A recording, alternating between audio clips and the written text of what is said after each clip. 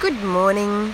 This is a story called Lettice, the Dancing Rabbit by Mandy Stanley.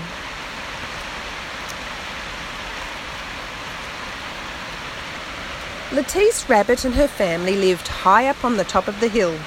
Nibble, nibble, hop, hop, every day was the same. Until the day Lettice saw a picture pinned to a tree. It was then she knew that she wanted to be like the little girl in the picture. She wanted to be a dancer more than anything else in the world. And it's a picture of a girl with a tutu, beautiful dress and pink ballet shoes, and she's got her hair up in a bun and with a gold crown on her head. Lettice thought town would be the best place to find out more, so she hopped there all by herself.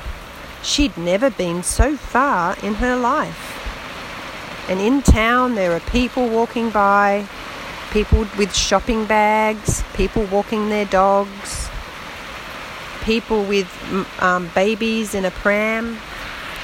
And there's little Lettice, the little rabbit, wondering where to go. Town was exciting, almost too exciting. There were lots of busy people, noisy babies, chatty children, and big, scary dogs. Seeing an open door, Lettice peeped in, and there she saw dancers, just like in the picture.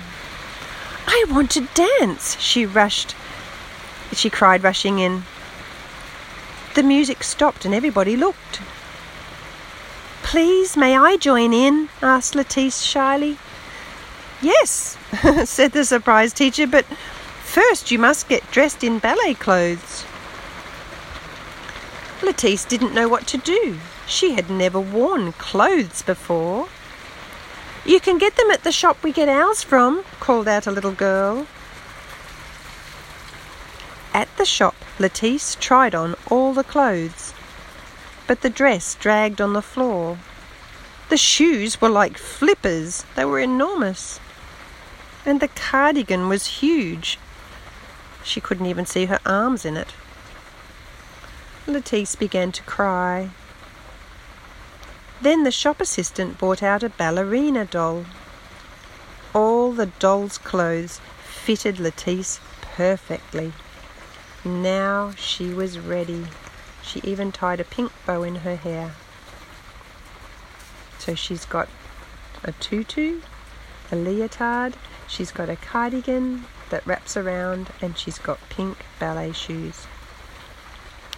Lettice hopped back to the ballet class. First, she had to learn the ballet positions. She watched and listened very carefully, copying the other dancers. The ballet teacher showed her how to hold her head high so her ears would look graceful. Lettice worked very hard. She turned out her long toes, she stretched up her arms, and she tried not to wobble. When she jumped, it looked as though she were flying. When she twirled and whirled, she was almost a blur. Every week, Lettice went to town for her class, and at home she practiced every spare minute of the day.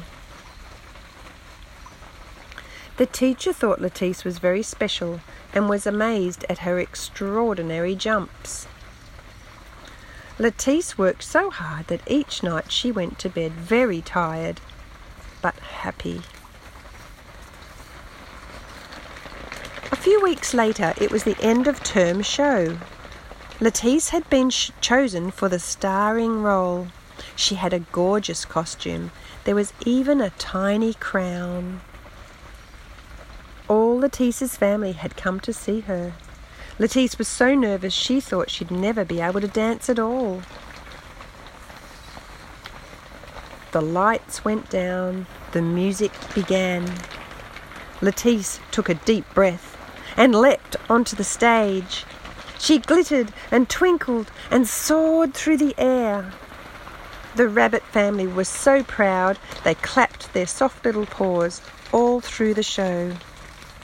And you can see the rabbits there with all of the people in the audience. When it was all over, the rabbit family were so excited they rushed straight home. "Wait for me," squeaked Lettice, but they didn't hear her.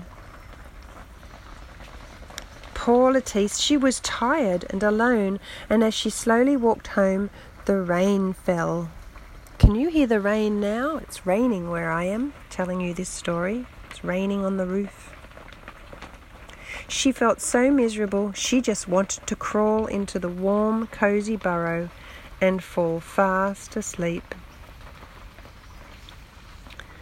Next day, the rabbit family were busy collecting apples, cabbages and carrots, ready for a picnic. "Lettice won't want to come," said her brothers and sisters. "She's a star now." But Lettice heard them and felt very hurt. How could they go without her? She pulled off the crown and threw off the dress. She kicked off her shoes and scrambled out of her tights. "Wait for me," she cried, and raced up the hill. She could feel the sun on her fur, the grass between her toes, and the wind in her ears. It was wonderful. Lettice had found out what it felt like to be a ballerina, but she knew that being a rabbit was, by far, the very best thing in the world. And one of her little rabbit sisters has put her ballet shoes on their ears. It looks pretty funny. And there's a picture of her dancing on the top of the hill with a happy smile on her face. And that's the end. I hope you enjoyed this story.